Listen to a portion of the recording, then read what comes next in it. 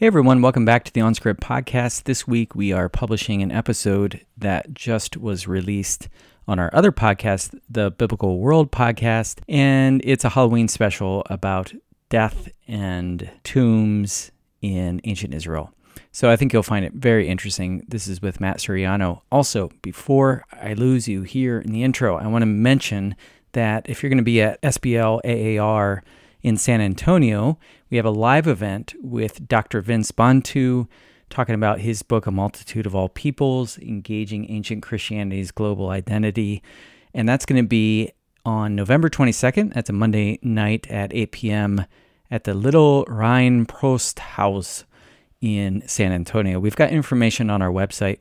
If you go to onscript.study/events, you'll find out about that there. So hope to see some of you there. You can register at our website. There's a link to the Eventbrite where you can sign up for this free event. There's going to be free food there and time to connect with each other. Okay, look forward to that and enjoy this episode. Welcome to OnCrypt's Biblical World, a podcast exploring the history, archaeology, geography, and cultures of the Bible. Visit us at onscript.study/biblicalworld. Hey everyone, welcome back to the podcast. This is Matt Lynch bringing you a very special Halloween OnCrypt Biblical World episode. That's right, OnCrypt. Thank you to David Schroeder for giving us the idea in a tweet to do an OnCrypt episode. He said, OnCrypt podcast, please tell me you will be publishing a Halloween special called OnCrypt, talking about the most recent archaeological advances in the study of ossuaries. Well, this is pretty much dealing with that. So this is for you, David. So in this episode, we have Matt Suriano, who knows a lot about death and burial in ancient Israel, and he's going to be talking with Kyle and Chris about his work. So I hope you enjoy this, and happy Halloween, everyone.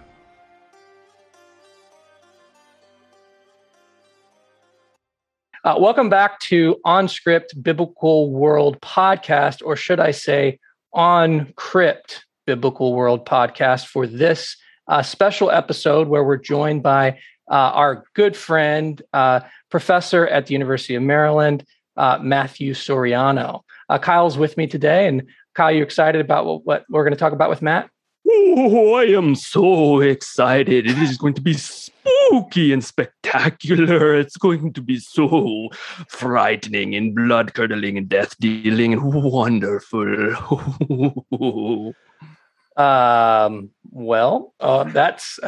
That's one way to put it. So that was my Transylvanian accent. I liked it. It's Northern Transylvanian, so people might not have recognized it. Yeah, it's a different dialect. It's Transylvanian. I like it. So, in any case, thanks for that. And we have Matt Suriano. Welcome, Matt. Thank you. Good to be here. Today, Matt is going to talk to us about one of his favorite topics, death in the Old Testament, or death in the Hebrew Bible. Matt has written widely on this subject, both in his dissertation from UCLA, but also in terms of a book that he's published based upon his dissertation, and more recently, a book about death, or the history of death in the Hebrew Bible. As I said, Matt is a good friend of both of ours. I've dug for many seasons with Matt at Tel Borna. We've spent many an hour in the evening telling jokes and experiencing the wonders of an excavation project. And so it's such a fun conversation, such a good opportunity to have a conversation with Matt. And in this discussion, we kind of jump right into it as Matt is describing his long-term project of death in the Hebrew Bible, but also some very interesting projects associated with new work that he's doing in terms of mortuary inscriptions in and around Jerusalem and throughout Judah, but also this other project, which he's working on at Silwan. So we hope you enjoy this episode as we delve into death in the Hebrew Bible. And as I said before, it is a special episode called OnCrypt, special for Halloween, of course. While I was writing my the book that got published in 2018, A History of Death in the Hebrew Bible, I shared an early draft of the manuscript with a colleague of mine, Jacqueline Weintraub. Mm-hmm. And we share stuff back and forth all the time. And Jackie contacted me and she said, we should put together a volume on funerary inscriptions in Hebrew and Aramaic, because I had an entire chapter that was just basically translation. And, it really kind of detracted from the flow of the narrative. But the idea of extracting that material and putting it in a separate volume where I could deal with them in a more thorough and robust manner, not just translate them, but also write introductions to each inscription, line commentaries, and work working with Professor Weintraub, who's a skilled philologist, and it's really her strong suit. As opposed to me, I'm more of an epigrapher, an archaeologist. At least that's how I approach these artifacts. So we started working on this project, and I got in contact with the editor of the Writings in the Ancient World series for the Society of Biblical Literature's monograph series, WAW, which is very well known. And I know the editor, Professor Ted Lewis over at Johns Hopkins, because I frequently go there to use their library 20 minutes from my house. So I mentioned it to him, and it was almost an immediate yes. Please do this. This is something, a project that we would welcome. And so Jackie and I have been working on this, and we're almost finished with it. The main holdup is that we haven't been able to travel to go to any of the museums where the artifacts are collected. I mean, we've both seen them in the museums, but there's a difference between just going and looking at something in a glass cabinet and actually going to the museum and working directly with it. So we were hoping, pre-COVID, to accomplish this in 2020. And now, the world is a completely different place. Yeah. Hindsight is 2020. Exactly. So we're hoping I'm hoping that next year I'll be able to do this. Go to the British Museum to work on the funerary inscriptions there, which would be a small volume, because it would only be focused on Iron Age inscriptions, with maybe one exception. We might include the Uzziah plaque, Aramaic, and late Hellenistic, early Roman in date. But otherwise, everything would be things such as the Kirbet al-Qom inscription. We would include Ketef Hinnom, silver amulets, because they were found in a funerary context. And importantly, the royal steward inscriptions, plural, because there's two of them that came from the same tomb. But what a lot of people don't realize is that the Silwan, that area of Jerusalem, the village of Silwan, there are a lot of tombs that date back to the Iron Age. We refer to it as the Silwan necropolis. And there are actually a collection of inscriptions. So the royal steward inscription was not an isolated discovery. There were two inscriptions on the tomb of the royal steward, which has since been converted into a house. So it's the lower portion of a domestic structure that was built above it, anywhere from 500 to 1,000 years ago. And right next to it, there's another similar tomb that still has an inscription on it that's almost identical in its formulaic style to the royal steward inscription, the main one. And then there's what is known as the tomb of Pharaoh's daughter, which is just outside of Silwan, so it's visible. It's the one tomb that's visible, and you could still see it in a relatively unaltered shape, although I think the roof was probably quarried away in antiquity. And that also has the remains of a Hebrew inscription, although it's only a letter and a half, but it's enough to reconstruct the word aror, which means curse or cursed, which is standard vocabulary for funerary inscriptions. So as we were working on this volume, this monograph, I became really very much interested in the context of writing, because here we have inscriptions, and two of them are in a museum on display. So they're decontextualized. And that's the state of most inscriptions that we work with, whether they're cuneiform or alphabetic text, written Hebrew, Phoenician, or Aramaic, we're trained to read things in isolation from their context. And here we have monumental writing, and we know exactly where it comes from. But nobody's ever really done any sort of study of the inscriptions in context, because the context is difficult. It's not easy to find where the royal steward tomb is located today. It's tucked away inside the neighborhood of Silwan. It's in East Jerusalem. And there are political dimensions to the study of inscriptions or study of antiquities there in general. And there's a lot of the politics. Silwan today is in the news quite frequently because of the Israeli-Palestinian conflict. So there are all kinds of reasons for why people haven't gone into that part of Jerusalem and studied the context of writing. But I think added to that is just there's an inherent bias in the way that philologists and epigraphers work. It's a bias or maybe it's not a bias, but it's a blind spot with regards to context. And so I started working on this project, and I got in contact with people in the School of Architecture here at the University of Maryland. So we've been engaged in an online initiative. So we haven't been able to travel to Jerusalem. We're doing kind of a preliminary study in which we're trying to map out and reconstruct the monuments in the Silwan necropolis in the 8th or in the Iron Age, in the 8th to the 6th century, in order to get a better sense of the visualize, you might say, the writings.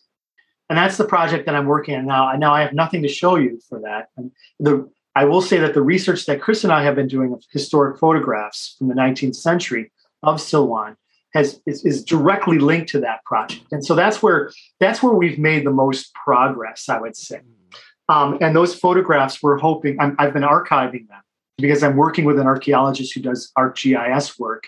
And we're hoping to use photogrammetry to use those photographs to reconstruct the historic landscape of the Mount of Olives prior to, say, all of the urban development that we see there that obscures and hides a lot of the monumental features of the Silwan necropolis.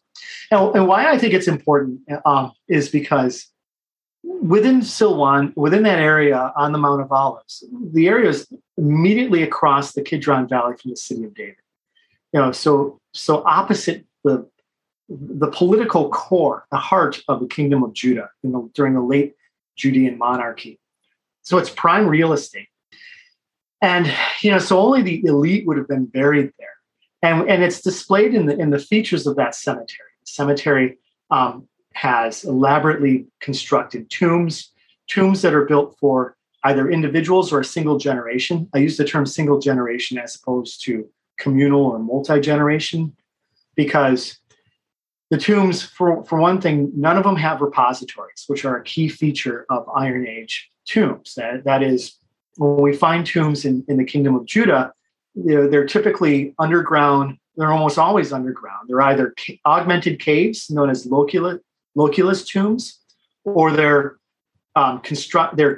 rock-cut chamber tombs that we refer to as the Judean or Judahite rock-cut bench tomb. So what we see, so Matt, just to jump in for a second, so what we see is a real distinction then between the burials or the tombs cut in Silwan versus even say something like Ketef Hanom, which is more traditional, absolutely, kind of extended family, if you will, type of tomb that you're talking about.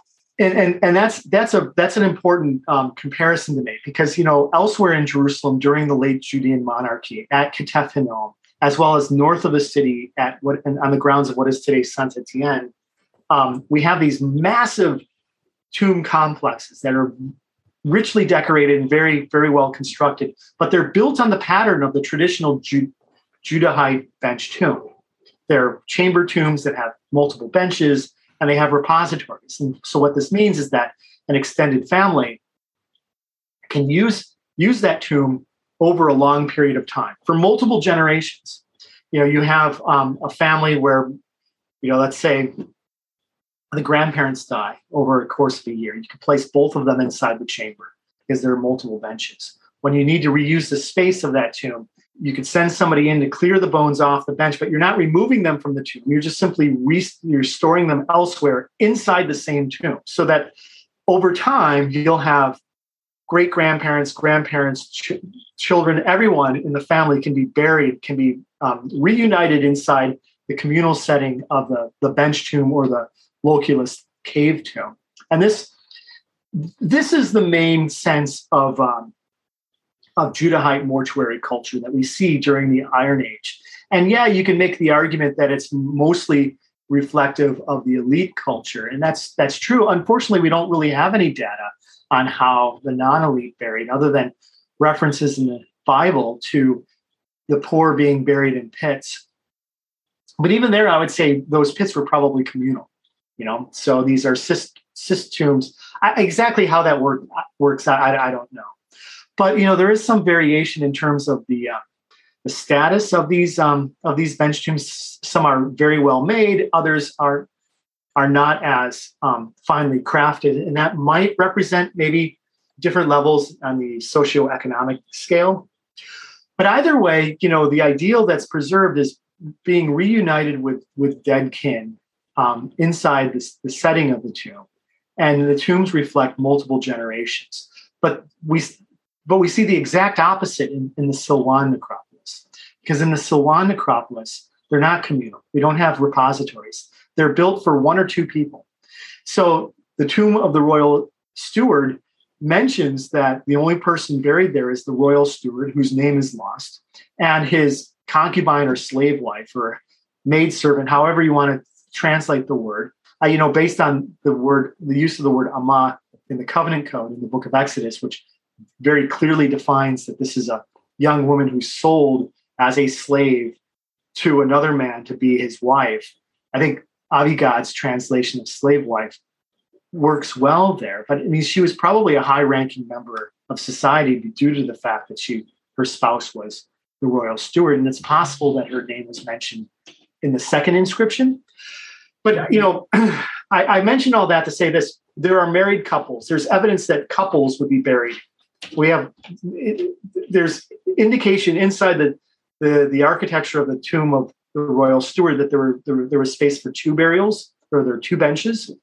But we have other tombs that have benches side by side and so on. And so you could say that these aren't necessarily individual burials. Most of them are, but not all of them are. But even the ones that aren't for individuals, but for couples, they still represent a single generation.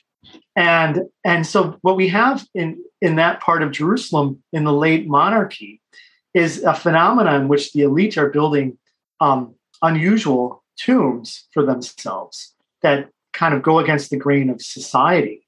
And it's probably linked to the expansion of the city, the growing power of Jerusalem as a political and cultural center.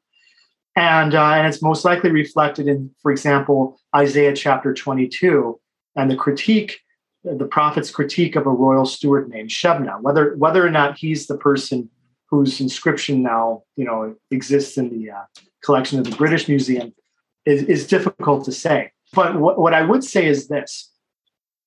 Among these elite tombs that we find in Silwan, there are at least 4. There may have been as many as 5 that are above ground. So they're not just single generation tombs. They're visible, okay? So they're not caves, they're not subterranean. They could be seen. And they're created by carving large chambers out of bedrock. I mean, these are 6 meter by 6 meter generally. I mean, those are the dimensions of the tomb of the so-called tomb of Pharaoh's daughter. These are large structures that were intended to be seen. And unlike most funerary inscriptions, which were inside the chamber of the tomb, these had writing outside, right above the entrance to each tomb, warning people, declaring who was buried there, claiming it as their property, and warning people against entering the tomb. And so we have something that's absolutely unique in Judean or Judahite mortuary culture during the Iron Age, in the fact that we have above ground monolithic tombs in Jerusalem that date to the Iron Age. I would even go as far to say that these are unique throughout the southern Levant during the Iron Age, because I don't know of any other examples of such things, in Phoenician culture or Aramaean culture. And so, these are pretty spectacular. That's really interesting. I mean, Matt, there's so many points that I'd like to go on. I'm going to try to remember and say a few of them. But one thing, as you were talking, something I'd not thought about before is you mentioned how most of the Judahites, and I would assume also Israelites, and it's similar Canaanite practice to being gathered to your ancestors. Mm-hmm. But one of the contrasting points that you brought out is how these 4 or 5 tombs were for one individual. That's even different than the monarchy. Like if we think about the Davidic dynasty, as we read through Samuel and especially 1st and 2nd Kings, we have references to every one of the Davidic kings except for the last couple who get buried somewhere else, but they're all gathered to their ancestors in the tombs of their fathers. And so the kings are actually much more like the commoners, at least in this way, and perhaps that is a kind of built into the critique that Isaiah makes against Shebna, whether it's the tomb of the royal inscription. We've talked about this before. I kind of think the Pharaoh, if it's going to be the most like grandiose one, like the lowest hanging fruit, the tomb of Pharaoh's daughter is just right there. Why not? And why not? I mean, but it's clear that they're saying like, you have a tomb among the rocks. God's going to throw you down and replace you with someone else. So it's really interesting, those points you make. The other point I would want to bring out here, just for our listeners, those of you who have been to Jerusalem, if you've gone to the city of David and you've looked that direction, you probably have seen the tomb of Pharaoh's daughter. And we should say it's not the tomb of Pharaoh's daughter. It's a late tradition, not even really a tradition. It's an idea that developed in the 18th and popularized in the 19th century. But you've seen that one, but you're probably more aware of the rock cut tombs further towards the north in the same valley, which would be the so-called Pillar of Absalom and the tomb of Zechariah and the tombs of Bnei Hazir. And those are much later. I mean, we're talking about 2nd century BC to 1st century AD. They have different dates. But it's interesting that if we think about someone living in the time of the New Testament, so during the times when Jesus and the disciples and all the characters we read about in Josephus, that they were in Jerusalem, not only would they have seen these monumental contemporary-ish tombs in the Kidron Valley, but they would have continued to see the tomb of Pharaoh's daughter. They would have continued to see these other monolithic structures. So we're not just talking about something that only existed as a cool thing for the Iron Age. It really changed the landscape of Jerusalem's history that is now completely obscured by the modern village of Silwan. So there's just so many interesting points. And even what Matt brought out there, the fact that just a little bit of that word exists on the tomb of Pharaoh's daughter, which is in Paleo-Hebrew, confirms that it has to be an Iron Age tomb versus a later tomb. Because you have many people saying early on, it's just part of the same thing, but it's actually much earlier, which is quite surprising. And so just a fascinating look at Jerusalem's cemeteries in and around Jerusalem. And so anytime we bring this up, I'm always get excited about, this particular topic. Well, you started off with a really good comparison, but let me just say before the comparison and contrast with the tombs of the kings of Judah, the house of David. But there's so much else there. I mean, the tombs in the Silwan necropolis are now part of a living landscape. I mean, they've been part of a living landscape, unlike the ones to the north, which are later, late Hellenistic, early Roman period. And there's a rich history that you could write just on the history of Silwan alone, and how the monumental structures were repurposed. First by Byzantine monks. And then families began living there during the Umayyad period. And my hope and desire is that the project that I'm starting now, which has the immediate purpose of answering questions with regards to Judean mortuary culture during the Iron Age, can at least form a foundation for further work on the history of Jerusalem. Because the monuments don't go away; they're still there, and Chris mentioned the so-called tomb of Pharaoh's daughter, which has nothing to do with a daughter of the Pharaoh married to Solomon in the 10th century. It was a name that was loosely attached to the monument by pilgrims that got picked up by a French traveler named de Saulce in the mid-19th century and just became popularized through his writing. And it's because, travelers to Jerusalem, pilgrims, and others reinscribed the landscape using the Bible. And these were things that were visible. Absalom's pillar to the north, which is Hellenistic in date, has nothing to do with Absalom, the son of David, again, another 10th century figure, but has everything to do with Jewish and Christian and later Muslim, travelers, visitors to Jerusalem looking at it and saying, well, this must be the thing that's mentioned in the Bible, the monument of Absalom. So, the other thing, the comparison that you made between the kings of Judah, I think that's an apt comparison. And I need to be careful that I don't go off in a completely opposite direction here because, what that actually happened. Well, it's a Halloween episode, so we're welcome to. We're on Crypt. We're going deeper and deeper and deeper into death. So and it's definitely on the subject of death. And as Kyle knows, I wrote my UCLA dissertation on the epilogues in the Book of Kings that include basically the three phrases that ends the sequence. Book of Kings is a series of a sequential history of different kings, and it's patterned in a formulaic style with a chronistic prologue, and then it ends with what I would call a funerary epilogue, because it's a series of stock statements. And he lay down with his fathers, and he was buried with his fathers in the city of David, or in Shomron in Samaria. And so his son ruled in his place. And so that was the subject of my UCLA dissertation that I wrote when Kyle and I were both there. And it was later published by Moore Ziebeck as Politics of Dead Kings. So it was published in, I think, 2010.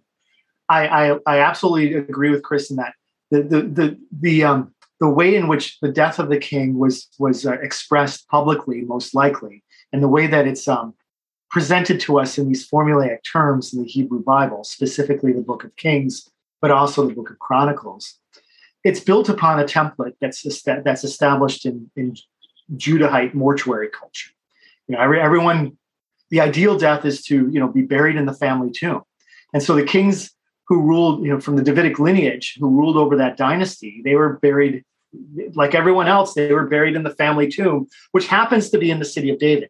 Most likely, I believe that the early royal tombs were intramural, and so they were exceptional in the sense that they were not outside the city walls; they were inside the city walls on the eastern ridge, inside that area of Jerusalem that was known as the city of David.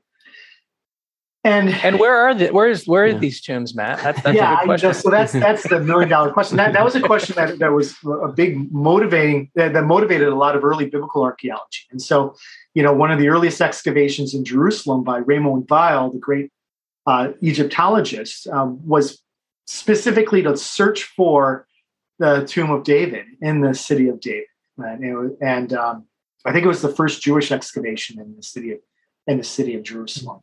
And it was pre-World War I. There were theories about the Siloam tunnel or Hezekiah's tunnel. You know how it zigzags a bit. It's not a straight line through the bedrock. And it zigzags most likely because the stone cutters were following different types of stone that were easier to cut.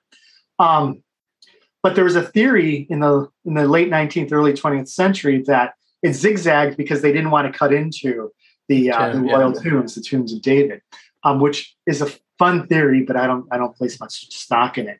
Now, Raymond Weil, because he was funded by, I believe, by the Rothschild family, and tasked specifically with searching for the tomb of David. Under those sorts of circumstances, archaeologists usually find what they're looking for. And so, Gotta make the donors happy. Gotta make the donors happy. And so he found something, and he declared it to be the royal tomb.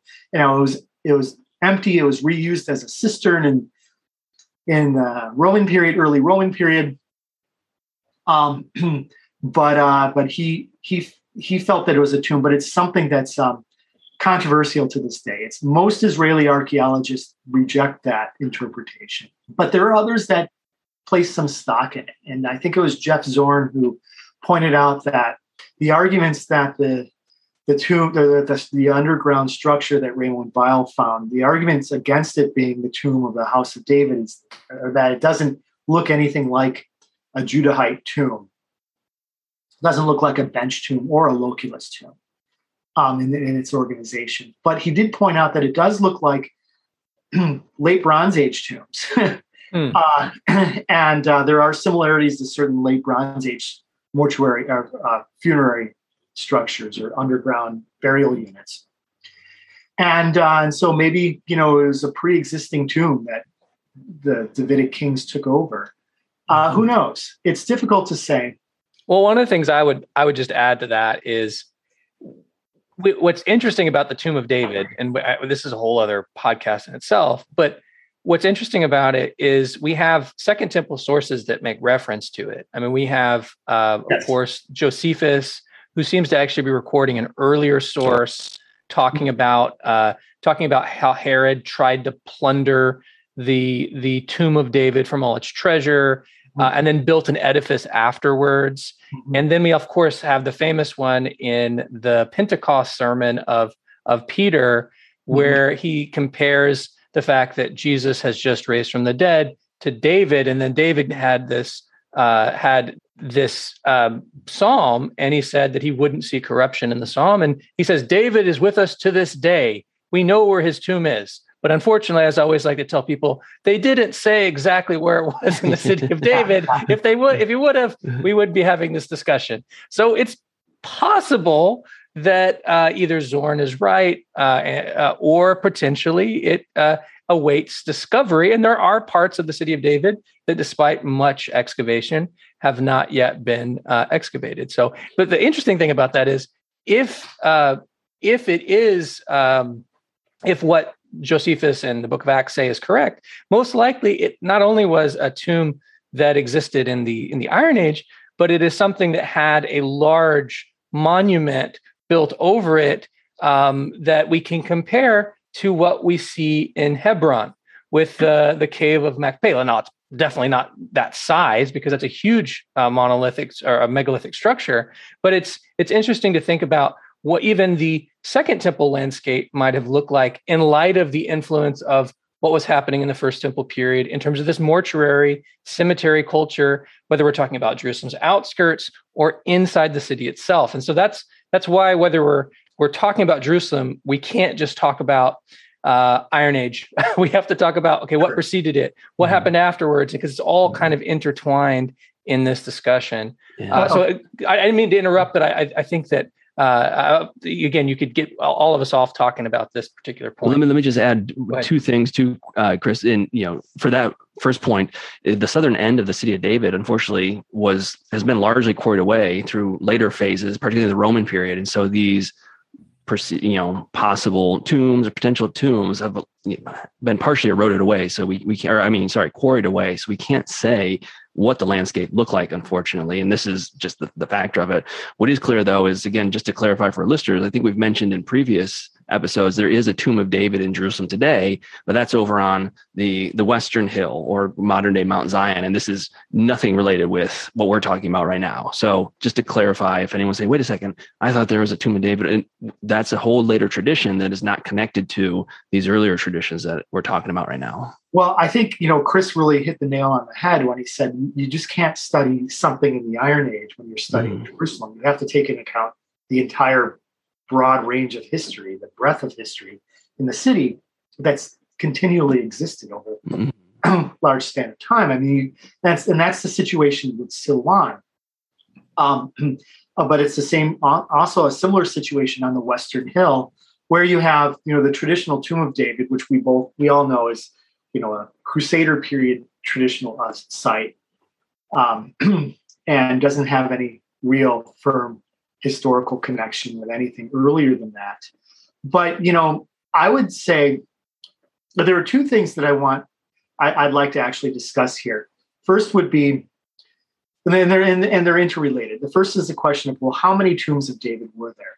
And then the second question is, how does this relate to, say, the monumental funerary architecture that we see in Silwan across the Kidron Valley from the city of David?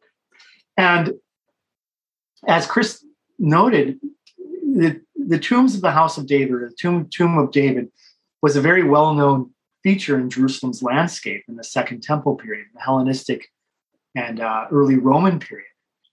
But the question we have to ask is it the same structure that's referenced by the writer of Kings when the writer of Kings says that, and the king was buried in the city of David with his fathers, which indicates a communal tomb, suggests that it's inside the city walls.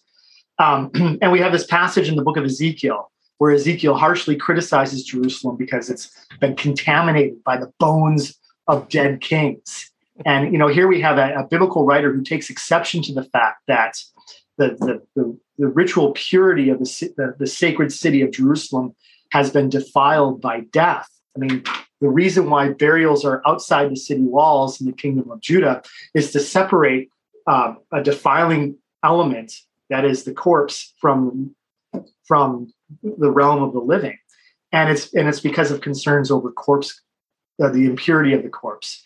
Which makes somebody ritually impure, and therefore they can't participate in the sacrificial cult in Israelite religion. But the thing is, with the tombs of David, which are mentioned in these later sources, I think it really also goes back to the Book of Kings, because when we get to Hezekiah, the formula that's used following "and he lay down with his fathers." The Book of Kings stops stating that that the king was buried in the city of David with his fathers. In fact, we don't really have any reference to where Hezekiah was buried. And then after Hezekiah, with Manasseh, Ammon, Josiah, they're all buried apparently in individual tombs. And the word that the location is that's given is this ambiguous place known as the Garden of Uzzah, the Gan Uzzah. We have no idea what Uzzah means, and it's apparently a proper noun, but who Uzzah was, maybe Uzziah, but probably not. Uzziah was the name, according to the chronicler, of one of our Davidic kings. So what it does tell us, or what it strongly suggests, is that in the late Judean monarchy, the kings probably, the burial of the king probably occurred somewhere else. There was a second or a separate location for the burials of the tombs of the Judahite kings, or the Davidic kings. And I tend to follow Gabi Barkai's suggestion that the Garden of Uzzah was on the Western Hill. Barkai has long suggested that the tomb of David that's mentioned in these later sources is in fact the Garden of Uzzah. It's just that it became known as the tomb of David. And even though there might have been individual tombs that were interconnected, it's somewhere there and located on the Western Hill. It would be one reason why I believe Josephus confuses the Western Hill with the city of David, correct? Yeah, he talks about the lower. I have to look at the source itself, but I don't know in that passage if he says something more along the lines of just it's in the. I have to look at it to be able to remember. But so if I could turn our attention away from the Western Hill, who knows where the Garden of Uzzah is located? I think it was Amos Kloner suggested that the grandiose tomb systems beneath Saint Etienne were in fact the Garden of Uzzah, and there it might be the tomb of the kings that are mentioned when Josephus describes the siege works of the Romans surrounding exterior of Jerusalem. It's a fascinating argument. I don't know. I mean, who knows? It's difficult to say without any inscriptions. But if I could get back to the inscriptions in Silwan, both the royal steward inscription and then the inscription on the tomb immediately adjacent to it, literally next door. Also a monolithic monumental tomb with a monumental inscription written above its entrance. They both employ a formula that says, it starts off with the words Zot, Kibrat, somebody. So this is the sepulcher of somebody. In both cases, the names are lost. We only have usual 2 letters. Exactly. And the term that's used for tomb is not kever, it's kivora, which is formed from the same shoresh or root, but it's formulaic. It begins the inscription and it's patterned on a style that we see in Northwest Semitic inscriptions that is dedicatory. That's usually how we classify them, but it indicates it does something linguistically that's really quite neat. We refer to this as deixis, and what that fancy word means is that the word that's used at the beginning of these dedicatory inscriptions gives us the name of what it is that's being dedicated or what it is that's being claimed. Okay, so a wall, if you're dedicating the construction of a wall, the dedicatory inscription that's placed on that wall, it's going to begin with the word wall. Likewise, temple, it's going to begin with the word temple. And so, we could identify the object that it's on based on the first couple of words in the inscription. And in both of these examples, the word for the object is a rare word for tomb in Hebrew, kavora. And if you look at its usage in the Hebrew Bible, it only occurs a few times, and it's always used for individual burials. It's the term that's used for Rachel's tomb. And it's the term that's used for the kings who were buried in the Garden of Uzzah.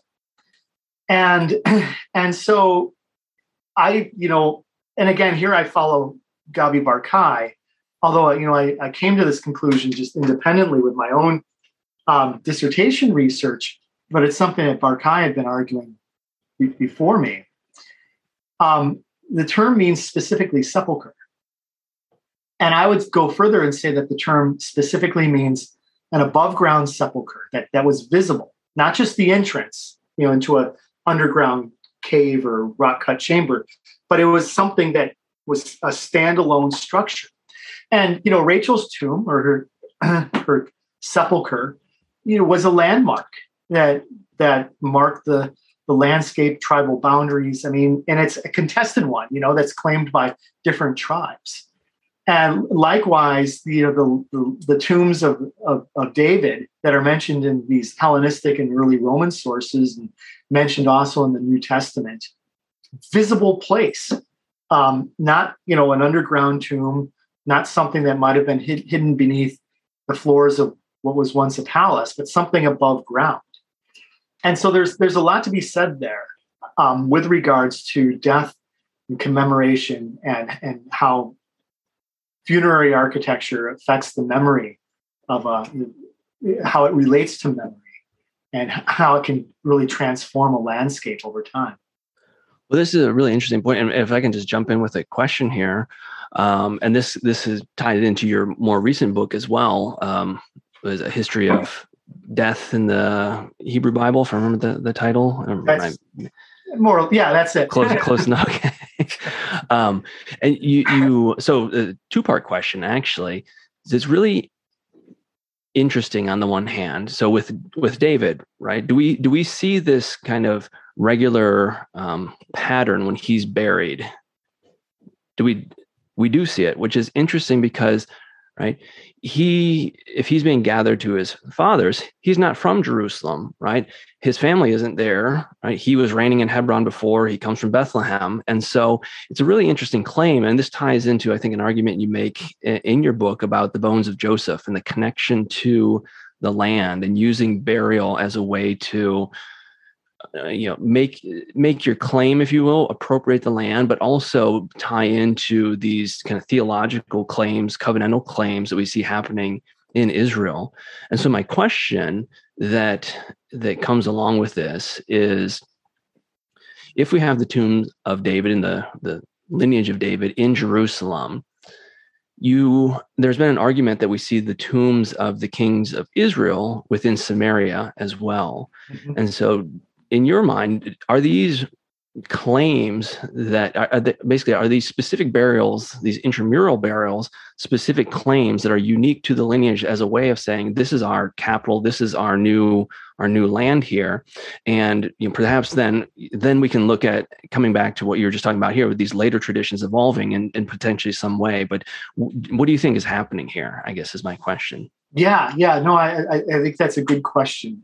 In that it links to a lot of different things that we see both archaeologically as well as within the literature of the Hebrew Bible. The same stock formulaic statements that mark the epilogues ending each king of the career of each king of Judah are also used for the northern kings in Israel, and they're buried in Samaria. Norma Franklin, an archaeologist in Israel, has made what I believe to be a quite compelling argument, that there are features that were excavated in Samaria and beneath the palatial structure there that should be identified as those tombs. Now, I think that she's right, but it's like everything, it's debated and it's somewhat controversial. But in either case, regardless of whether those are the actual tombs of the kings of Israel or not, the literature suggests that, like the house of David, the northern dynasties were burying their dead kings within the city walls and possibly beneath the floors of the palace or on the grounds of the palace. And in this way, they were emulating Near Eastern kings. This is something that we see, for example, with Assyrian kings. Mm-hmm. So it's not unusual behavior, and it makes sense. It makes sense because you don't want to leave your royal tombs outside the city walls where you can't protect them. Right. If your city is besieged, the first thing that your enemy is going to do is they're going to desecrate those royal tombs. And we know that the Assyrians frequently did that in their siege tactics. They would, in order to humiliate the city that they were besieging, they would, destroy their burials and grind the bones of their ancestors into dust. That famous one of Ashurbanipal, it's from Elam, where they have it, and he's bringing out the tombs of the ancestors, and he's literally watching over their shoulder as they grind up the bone. I mean, it's just it's dang, that's some Halloween stuff right there. Well, another great one is the Babylonian prince who flees from the Assyrians, and he takes with him the bones of his ancestors so that the Assyrians can't get them when he leaves Babylon.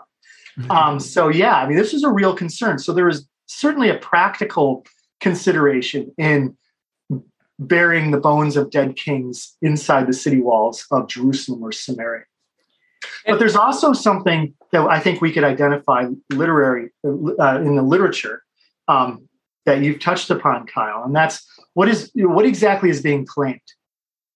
And David dies, and he's buried with his fathers in the city of David. Okay, but his father Jesse was probably buried somewhere in Bethlehem. I mean, there's no ancestral tomb for David in Jerusalem, but that's beside the point. I mean, the history of the United Monarchy is being told from a much later perspective, and all of these things are being conflated. And according to that history, David is the ancestor who conquered Jerusalem, named it after himself, and established it as the patrimony for the line of David. Again, the history of David and Solomon is a contested point in archaeology today, and we don't need to get into that. But what we can recognize is that the literature, regardless of when it was written, is making that claim by telling us that David was buried in the city of David with his fathers, even though, regardless of how you read it, he most likely wasn't buried with any fathers. A similar thing happens with Abraham. So Abraham, his wife dies, and he buys the cave of Machpelah in the field of Ephron in Hebron, okay? And he buries his wife there. And then he dies a few chapters later, and he's gathered to his peoples. And you could say, yes, Sarah was his people, his kin.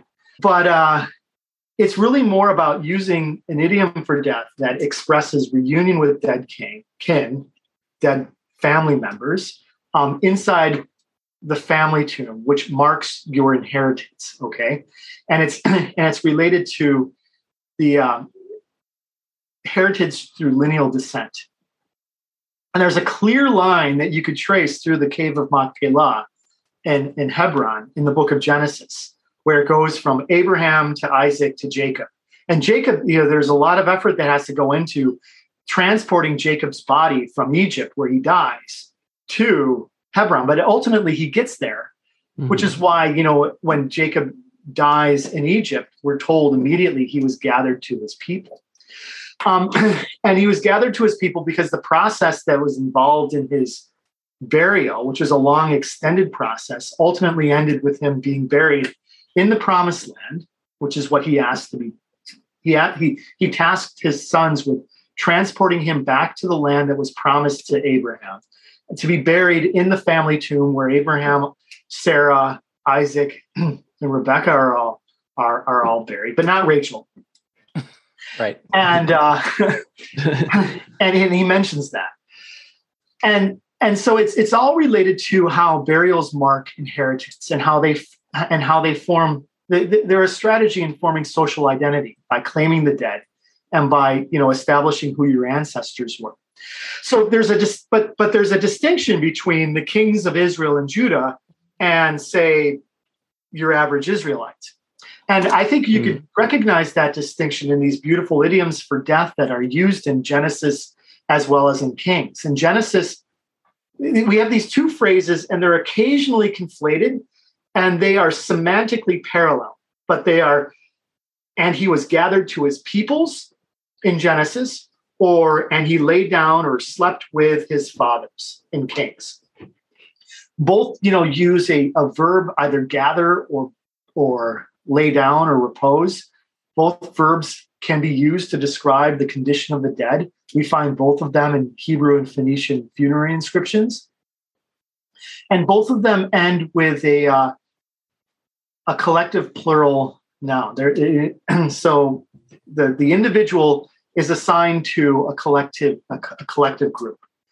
Now, with the patriarchs, it's the peoples, the Am or Amin. Whereas in the book of Kings and Chronicles, it's the Avot, the fathers or ancestors, if you want to translate it that way. And I think that distinction is important because the ancestors who are described in the book of Genesis, who are buried in the cave of Machpelah, Abraham, Isaac, and Jacob, these are ancestors that any Israelite can claim. But the fathers who are buried either in Jerusalem or in Samaria, that's a very selective group of ancestors that only the kings of Israel and Judah can claim. And so that's why I believe, and the one you have a broader term for kinship, whatever the nuance of means. It can mean kinsmen or kinfolk or people, or eventually it takes on the sense and meaning of nation. On the other hand, you have fathers, which, you could render it in a gender neutral manner by translating it as ancestors. And I'm fine with that. But it does have, in the context of Kings and Chronicles, it has a very specific meaning that relates to patrilineal succession or dynastic succession, where kingship is transferred from the dead father to the living son. And so, yeah, I think it's important that these kings were buried inside their royal capital, both for practical reasons, but also because the royal capital symbolized their royal patrimony. It was something that they inherited along with kingship from their fathers. I think there's so many great points about this. And just to maybe summarize a bit for our readers, in some ways, you really can't tell the story of the Old Testament without talking about the death and the memory of that death. And if we think about every story, virtually of almost every biblical character, their death is important. And what happens to their body is important. So, I mean, if we think about, and just to group a few of these together, the patriarchs are buried at the cave of Machpelah, but they purchase that for a price, and they go back and they're returning to that. That's a key point. David does the same thing. He purchases the threshing floor of Aruvna after conquering Jerusalem, and he's buried there. When Omri goes to the hill of Shimmer, he purchases it and he's buried there. It's in some ways a deed of ownership. They're not bringing a lawyer. They're showing that the deed is essentially their bones and the connection. So that's so crucial. And then when you get the drama in these stories over what happens to the king's body when it's gone, that is heightened. Now for us, in the 21st century, when we watch something like Avengers, and we don't really care, that they just died, and that's fine. But for them, what happens to Josiah's dead body after he dies near Megiddo is important. What happens even in Assyrian thought when Sargon II dies way off in Tubal, and his body is never found, and there's this Sennacherib's curse on Sargon, which is kind of reflected in Isaiah 14. It was like the worst. It was like the spookiest thing that could happen, to continue with our Halloween theme. And I've just been reading through Saul. I mean, he's decapitated. His body is sent out. And why go and risk taking his bones off of the walls of Beit Shan? Why do they do that? Because it expresses the kinship, and it also expresses the importance of the afterlife, of the memory of those bones, in not only remembering that king, but how it has relevance to the story and has relevant. And to me, that's not something that can be simply faked from as far as being a literary creation. It's baked into the DNA of the culture of the Old Testament. And it's very different than what you encounter once you get into the Second Temple period, where there's totally different perspectives on how they're burying their dead. And so it's just so fascinating. And so all that was, I love this stuff. And kind of like a side question to that. In recent years, and I'll give a little bit of backstory. Back, I think, just after the 6-Day War, the Cave of Machpelah was broken into, and there was some pottery collected underneath, and there was the claim made that it was a Middle Bronze Age tomb, and it maybe well be. Now, for those of you who don't know, there's a massive megalithic structure built by Herod the Great over the traditional cave, which would mean that we're talking about 1st century BC tradition.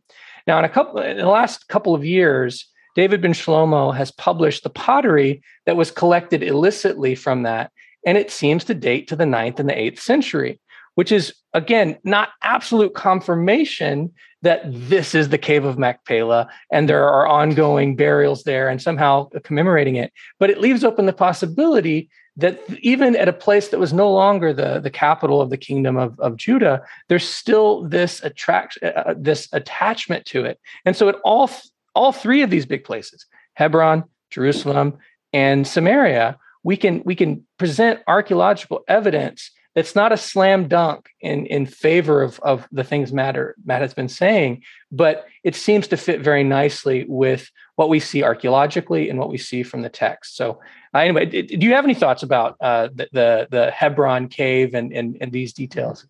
Me? No, I have none. I'm aware of them. I mean, I've read them, but I don't have any thoughts there. I think a lot of biblical scholars, especially in these days when so many biblical scholars assign the production of biblical literature to the post-exilic Persian period, a lot of biblical scholars see the story of the Cave of Machpelah as reflective of, say, a changing landscape in which you have Edomites, the Idumeans, encroaching upon, moving across the Jordan Valley on the Arava and into the Shephelah and the hill country. And so, there's discussion over, whether the Cave of Machpelah is a claim by Judeans for that space, or whether it created some contest between two groups of peoples who claimed Abraham as an ancestor, which is an interesting thing because that's pretty much what we have in the current Cave of Machpelah, which is a Jewish exactly. The more things change. Yeah, so it's interesting in that sense. We went off in a different direction, so I'm trying to remember what I was going to make a point, and I think I've lost it here. But story in your book about his bones, right? He's not brought to Hebron or the tomb of Machpelah, but he's brought to Shechem. Mm-hmm. And this in it of itself also, I think, has ramifications because, number one, this is the first place that Abraham visits, according to the text, when he comes into Canaan. He goes to Shechem, kind of sets up shop for a little bit, and then continues through the entire central hill country. And I'm wondering, again, here's a question for you. You see now this connection with Hebron in the burials and this kind of claim to inheritance there. Now with Joseph, you see a claim to Shechem in the northern part of the hill country. Let's throw in Rachel as well, because she's the mother of Benjamin, right? And her tomb probably is in the region of Benjamin. So there's a claim to this territory as well. Well, there are different locations given by the biblical writers for Rachel's tomb. So. Right. And this is really the challenge, and the traditional one even today is not so much in Benjamin, south of Jerusalem, but I think, there's good reason that we should probably locate it a bit further north. But anyway, if that is the case, there could be a claim to this, the inheritance of Benjamin. So I'm just wondering if, again, building off of this pattern of where you're buried kind of ties you to an inheritance of the land, and bringing it back to the date of the question of the date of the text. And as you mentioned, a lot of biblical scholars will say a lot of these texts are composed in the post-exilic period and, maybe aren't reflecting, some good traditions or even some historical reality. And you start to bring in your book, case of Khirbet Beit Loy or Khirbet Beit Loya, and the similarity in concepts between that and even Exodus and the transgenerational blessing. Mm-hmm. I'm just wondering if you can pull together for us the connection between this Iron Age tomb inscription that is building on a tradition or that is connected to a tradition in Exodus, and also viewing it in the bigger picture of these claims to specific land, which seems to be part of the entire Abrahamic covenant of God saying, here, Abraham, you're going to get all this land. Mm-hmm. And here now you're buried in the southern part, you're buried in the northern part, you're buried in the central part. And how does this impact the literature? How is that then viewed historically? I mean, are we looking at a good tradition that you would say is pre-exilic, mm-hmm. based on the mortuary evidence? Or do we need to really delve into what some of these biblical scholars are saying and say, no, it's really a late phenomenon? Yeah, I would say you cannot state for certain that it's a late phenomenon. But the whole issue of dating biblical literature is a thorny issue, and it's really not one I want to enter into here, because I don't think that the archaeological material remains can be used firmly as evidence. What it can tell us is that these ideas originated in the Iron Age. Mm-hmm. And as we've already mentioned, with all of these different things, from the tomb of David that's mentioned in the book of Acts to, Herod's cave of Machpelah in Hebron, to the village of Silwan on the Mount of Olives, the landscape contains ideas, and these ideas never really go away. They're just basically reinterpreted by people, by new generations who come to the land or travel to the land, or just ideas are transformed over time. And so, whether Rachel's tomb outside of Bethlehem today is the actual Rachel's tomb that the biblical writers were referring to is a question that ultimately is difficult and probably cannot be answered, although most of the evidence seems to indicate that it's a later tradition. But the fact that it's a later tradition really says something. And it says something to us about how the biblical writers are responding to death. They're aware that their ancestors are buried here in the land, if they're writing in Jerusalem or somewhere within the land. But, did Jeremiah actually know where Rachel's tomb was? Where was it? Is it the same place as, say, is it the same location that's mentioned in the book of Samuel? What about Joseph's tomb? It's never mentioned after Joshua in Shechem. And that probably reflects the bias of the biblical writers who like to tell stories about Jerusalem and the area to the south and not necessarily to the north. Okay. And so the ideas can change over time. And for that reason, I think it's difficult to say, for example, in the case of Khirbet Beit Lai, we have a set of inscriptions that are found inside a tomb that I relate to this passage in the book of Exodus, which involves terminology that we also associate with the care for the dead. And it also, proclaims that the God of Israel is the God of the land. And it makes all these other statements that I build an argument that it's related to claiming the land through tombs, which is not a radical idea by any means. But here we see a set of tomb inscriptions that use vocabulary that's similar, if not identical, to what we find in the Bible. And what that tells us is that the idea was around in the late Iron Age. It doesn't necessarily tell us that the book of Exodus was written in the late Iron Age, although I'm actually a pre-exilic P source adherent. So I think that there's a lot in Exodus that's Iron Age in date. P is the priestly source for some of you listeners out there. So correct. Yes. So you can't necessarily make a one-to-one connection.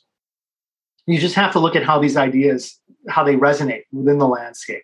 And that's the beautiful thing about using death and burial, because the landscape contains death. It contains the dead. And it's the locus really for these ancestral stories. And so, to get back to what Chris said earlier, ancestors and the dead, they're everywhere in the Bible. We just overlook them because we're so used to ignoring death. We bury our dead in cemeteries, and then maybe every once in a while we go back to visit the graves of our grandparents or other relatives, but it's a very rare feature, at least in American culture. And I don't know how regularly ancient Israelites visited the tomb, but I know that there's evidence that suggests that they did more often than, say, we do in our modern culture. But let's go back to biblical literature and look at how it's organized around ideas of death and burial. The book of Genesis ends with the death and burial of not just Jacob, but his son Joseph as well. And then Joseph tasks his brothers with, he makes them swear an oath saying that his bones will be brought back to the promised land. And he uses Hebrew vocabulary that we see used elsewhere to describe the care for the dead. And it's the similar vocabulary to what we see in the Iron Age inscriptions in Khirbet Beit Li. And so, for the biblical writers, taking care of the bones of Joseph was very important. And which is why when Moses leads the Israelites out of Egypt during the Exodus event, in Exodus chapter 13, we're told that he also brought the bones of Joseph with them. Mm-hmm. The implication there, and it's something that the biblical writers never really address, is that while the Israelites were wandering through the wilderness, they were wandering around with Joseph's bones. And you look at all of the death accounts that are found in the book of Numbers, where the book of Numbers effectively is a story about the generation that's being punished by God by not being allowed to enter into the promised land. They have to die. So the book of Numbers describes how they're counted. We have a bunch of census lists that are given, and then they wander around Sinai or the wilderness, and they die and they're buried. And so that way, when we get to Deuteronomy, it's just Moses. But Deuteronomy ends with Moses' death and his burial on Mount Nebo. Mm. But Joseph is never buried during any of these events because the Israelites. Great point.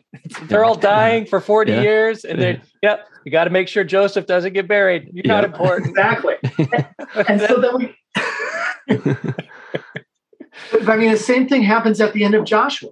Joshua dies, Eleazar dies, and Joseph's bones are buried, and it's told, boom, boom, boom. It ends the book of Joshua. The book of Joshua ends by telling us where people are buried. And it tells us specifically that they're buried on their inheritance. And there's a lot that we could learn there. And in writing a history of death in the Hebrew Bible, I think the point that I was really trying to stress with this book is that the ancestors were important. And it's critical for us in interpreting the Bible to pay attention to how death is described using funerary imagery. And so for that reason, I leaned heavily on the archaeological evidence for Judahite or Judean mortuary culture, which is quite robust. I mean, we have, over 400 rock cut or cave tombs in Judah that date to the Iron Age, that date to the period of the kingdom of Judah. So we have enough evidence to reconstruct how the elite buried their dead. And that's important because the Bible, as much as it, I think, discusses the dead in positive terms and draws from funerary imagery, we don't have any description of how a funeral should occur or how burial should occur. I mean, now it's not just that the biblical writers were trying to ignore death and burial. They weren't. I mean, they also don't tell us how, you're supposed to conduct a marriage ritual. So, and that's because the regulations that are given to us in Torah, in Exodus, Leviticus, and Numbers, is all about containing purity or containing impurity and establishing purity in relation to the tabernacle. And so there we get, discussions of corpse impurity and how to remove corpse impurity. But outside of that, we really don't have any specific instructions with regards to how to deal with the dead. Yeah. And as a result, biblical scholars tend to think that the biblical writers were trying to avoid death, which they weren't, or that they were trying to deny death and celebrating life, whatever that's supposed to mean, which is, I think, also a problematic interpretation. The biblical writers accepted death as a part of life. And you could say that they celebrated their dead by extolling the virtues of the ancestors. But the ancestors formed a critical link for the biblical writers with the past. And through the ancestors, they were able to preserve, say, the ideas of covenant. We're here in this land because our ancestors were buried here. And those same ancestors received promises from our God that this is our land. I mean, that's really how it works. And I think this is important because there's a very popular belief among biblical scholars today that anytime we see ancient Israelites or Judeans caring for the dead, burying their dead, placing stuff inside the tomb, say to feed the dead, which they did, it reflects something known as ancestor worship, which is this idea that, early cultures saw their dead as powerful ghost-like entities who had the ability to either bless or curse the living. That's spooky. Yeah, it is spooky. And remember, this is a good topic. Keep going. We like it. And it's not that we don't have evidence for ghosts in the Bible. I mean, there's the famous account of Saul and the ghost of Samuel and the necromancer of Endor. So, and the biblical writers actually have a lot to say about necromancy. They hate it. And necromancy actually appears. Necromancy is a funny thing in that, it appears in all different types of biblical literature. It's explicitly denounced in Torah, in the Pentateuch, where we have laws that say if any man or woman is found conjuring up the dead through necromancy, they should be executed. Okay, it's described in narrative in the story of Saul in the book of Samuel, contacting a necromancer at Endor in order to get in touch with dead Samuel. And it's even mentioned in the prophetic rebuke of Isaiah. And there's a fixed set of terms that are used to describe necromancy. Now, at the same time, there isn't a single artifact. And Kyle, correct me if I'm wrong, because and Chris as well. I mean, both of you are archaeologists. I'm really just a biblical scholar who works on archaeology. I can't think of a single artifact that we could confidently connect with necromancy in ancient Israel. I would say you're right, except maybe, and it was just timed for release for Halloween, much like this episode, Irving Finkel produced a new tablet, which seems to show a ghost.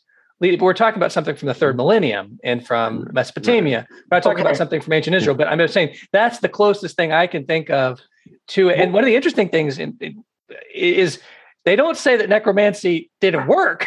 They just exactly. practice it. It absolutely works. And biblical writers believed that it was effective. Now, I would what Finkel is drawing from is that in cuneiform literature, there's an abundance of literature on ghosts, and there's a lot of literature that involves exorcism, the removal of ghosts, who were often a problem in Babylon and Assyria. And there's also, and it's related to also descriptions of necromancy, which was quite popular in Assyria. And the term that's used for ghosts in Akkadian is Atemu, which appears once in Hebrew in the book of Isaiah, where it's used as one of the beings, the ghosts that are divined through necromancy. Interesting. And so there's an interesting connection there.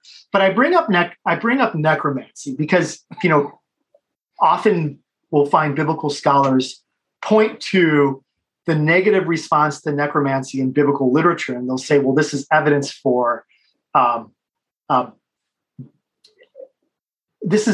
that the Israelites engaged in ancestor worship, which is false.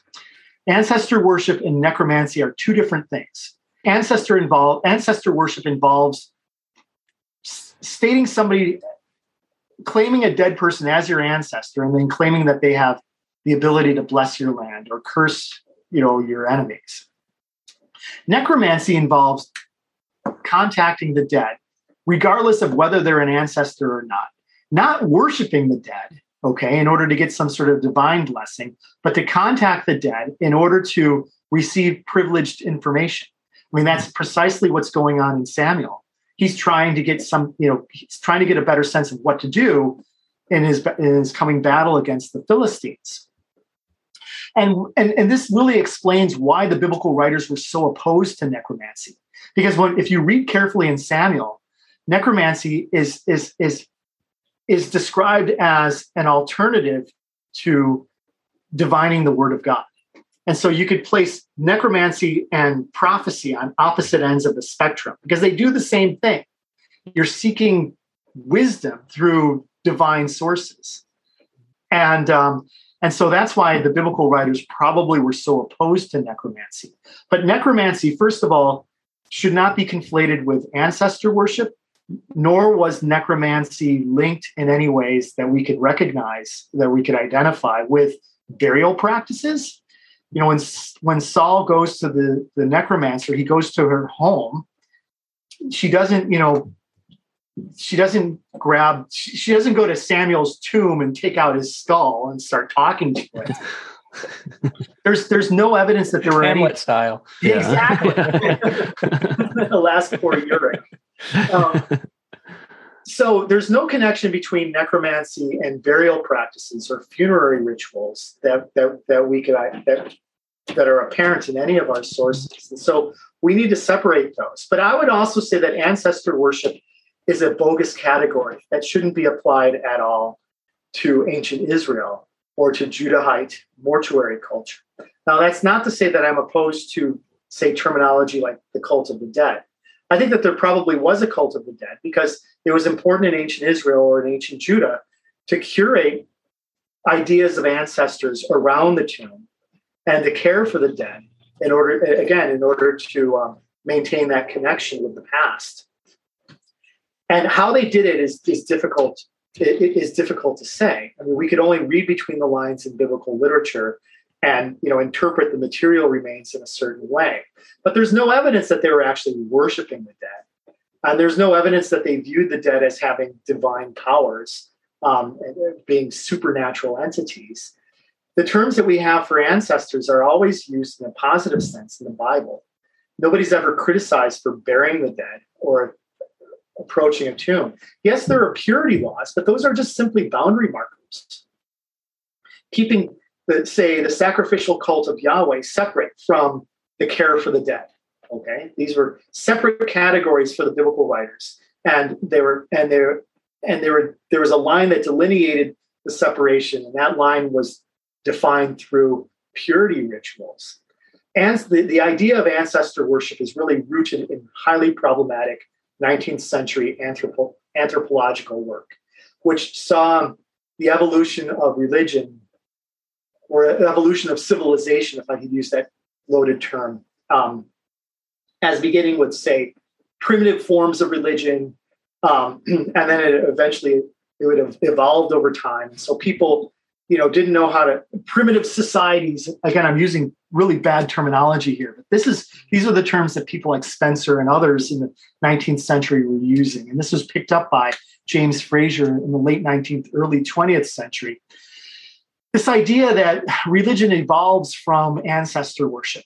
And in the 70s and 80s, and then continuing to this day, it became really popular among biblical scholars who wanted to argue that, say, the Josianic reform in the 7th century was an effort to attack ancestor worship in order to, say, remove power from traditional kinship groups and refocus that power around the temple in Jerusalem.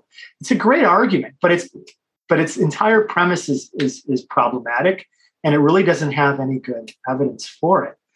The evidence that's often used is Deuteronomy 26, where the vow for the first few, that when you bring tithes and first fruits, you're supposed to vow and say, "I have not eaten any of it when I was impure or engaged in mourning practices, nor have I given any of this food to the dead."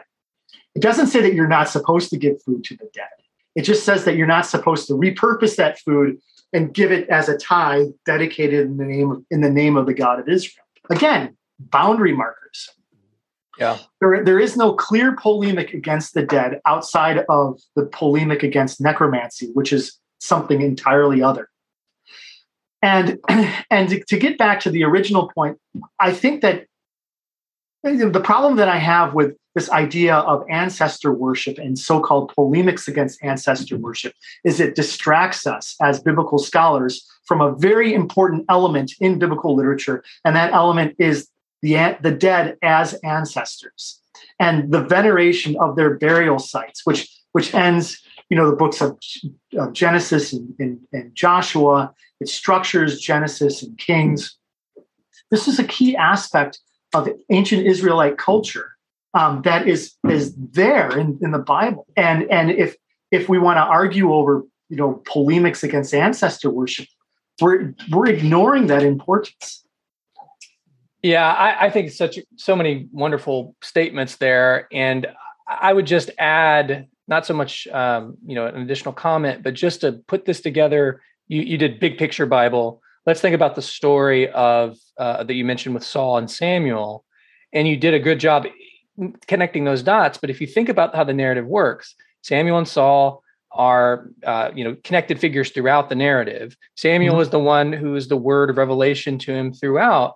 And there comes a point in time where it escalates to where Saul just becomes a kind of a crummy king, and he disobeys him on these 2 points, most especially with the Amalekites and not obeying to wipe them all out, including their king. And it specifically says that he will not see him until he dies. And what ends up happening in the next narrative is, he loses the ephod, which is the ability to get and have access to the word of Yahweh. It goes to David, and David now has Yahweh's spirit.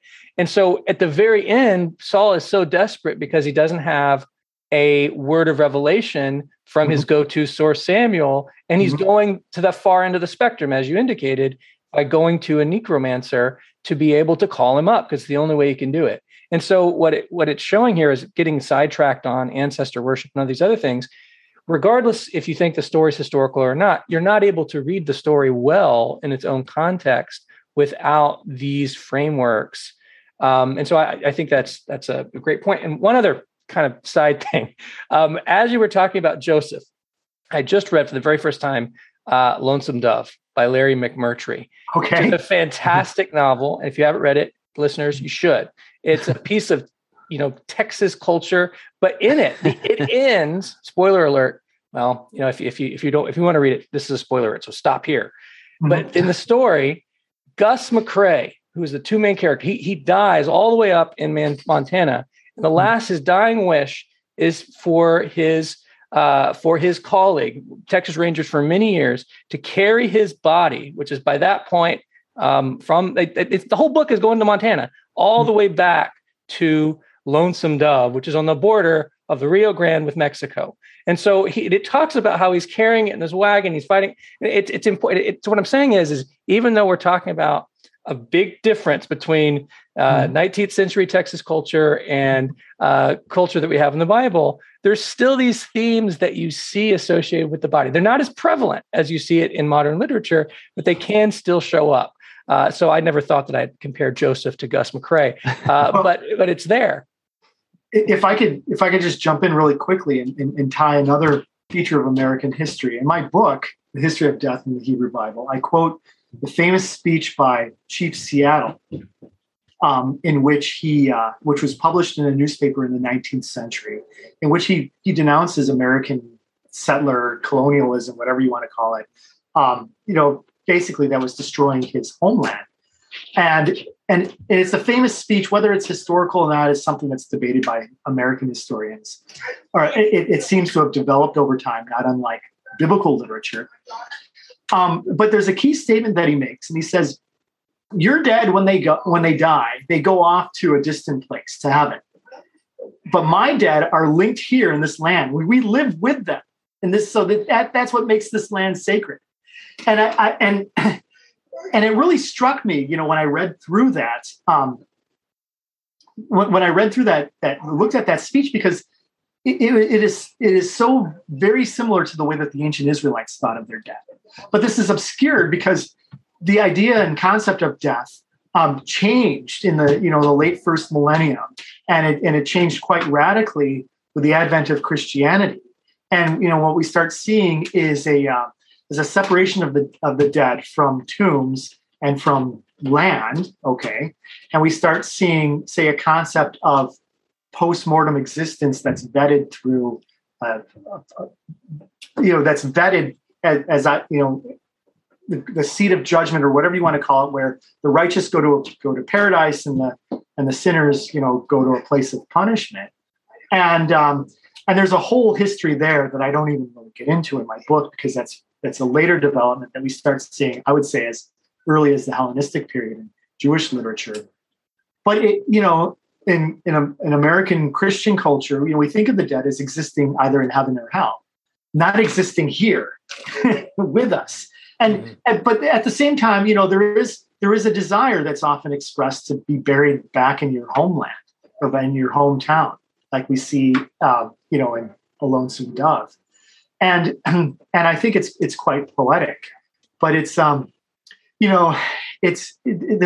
are so many layers of culture that we have to account for when we interpret the biblical literature. And there's so much baggage that all of us bring with us. But that was a great point.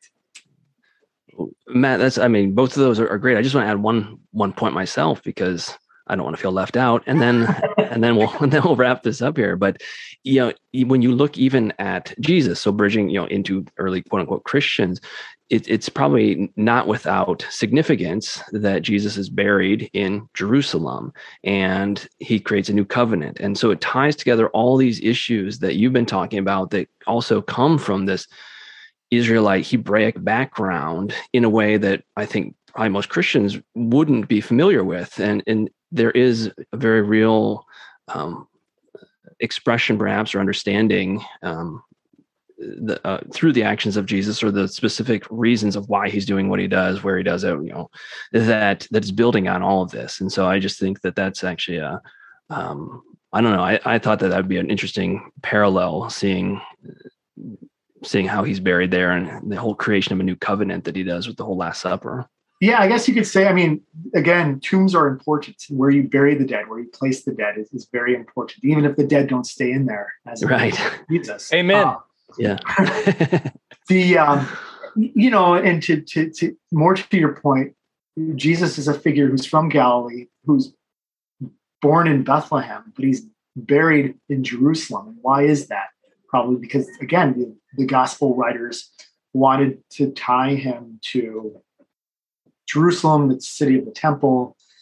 And we know that in the Byzantine period, this becomes a topic of discussion with regards to the location of the Holy Sepulchre versus the Temple Mount, which is left in ruins.